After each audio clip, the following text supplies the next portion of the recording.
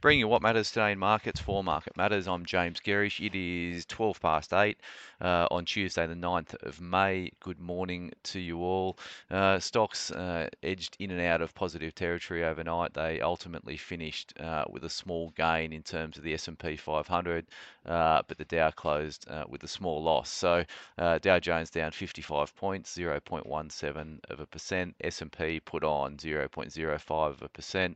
Nasdaq was the outperformer, up 0.25 of 1%.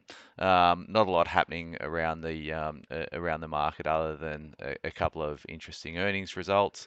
In terms of bond markets, they were the more interesting area overnight. So we saw a sell-off in US bonds, pushing yields higher. So US 10 years are up 7 basis points, trading at 3.5%, and US 2-year yields, the more rate-sensitive end of the curve, up nearly 9 basis points, trading around 4%. We think that yields over there are going to continue to oscillate in this current range that they're trading in. There's these push and pull factors between what the market's pricing of interest rate cuts towards this side of Christmas as we head towards recession. On the flip side, we're seeing probably stronger economic data. We're seeing stronger company results than the market had positioned for leading into this quarterly results period over in the US. So a few ebbs and flows going out over there, but ultimately we think yields are probably going to trade within a range for the foreseeable future. Commodity markets were reasonably supportive overnight. So WTI was up 1.34% and Brent was up 1.1%. So they're trading at 72.80 and 76.61 respectively. Iron ore futures were up about 2% overnight. Gold was down, or gold was very flat actually at 2,021 an ounce. Coal futures were also flat, trading around 175 US a ton. Copper futures were higher, so they're up 0.42%, trading at 392 a pound, and there wasn't a lot of movement coming out of BHP over in the US market, so a fairly subdued open is expected here locally.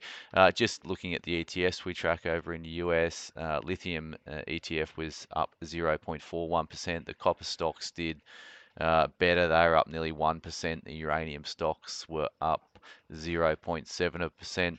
The US dollar was up a small amount, 101.37 in terms of the US dollar index, while the Aussie was largely flat, trading at 67.81 US cents. As I said, BHP pricing a very marginally higher open this morning, but SPI futures are down 8 points as I speak, so 0.11%. Of course, we had a pretty solid session yesterday in terms of the Aussie market coming on the back of a positive session over on Wall Street on Friday night. A couple of key things to look out for today. So obviously the budget is due out tonight. So a lot of rhetoric coming across the media ahead of that announcement this evening. So the Aussie budget is out tonight. We've got a trading update from CBA this morning.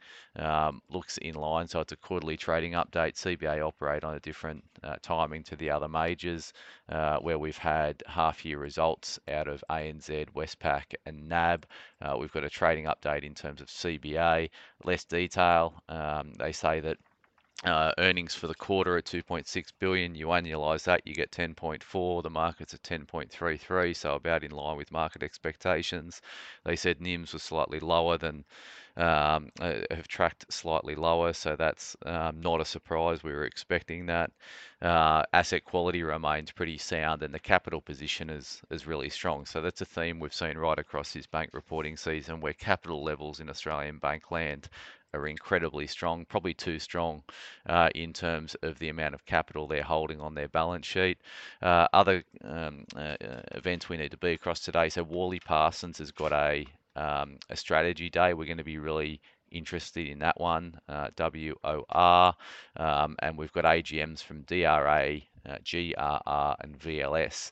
The main influence for us today is going to be that Worley strategy day. In terms of economic data, we've got some household spending data coming out of CBA for April at 9 o'clock this morning. Then we've got consumer confidence from Westpac out at 10:30. And some retail sales data out at 11:30. So keep an eye out for that.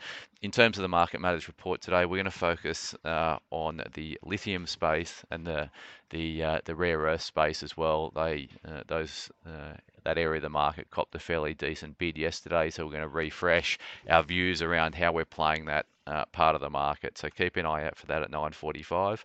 As always, thanks for starting your day with Market Matters.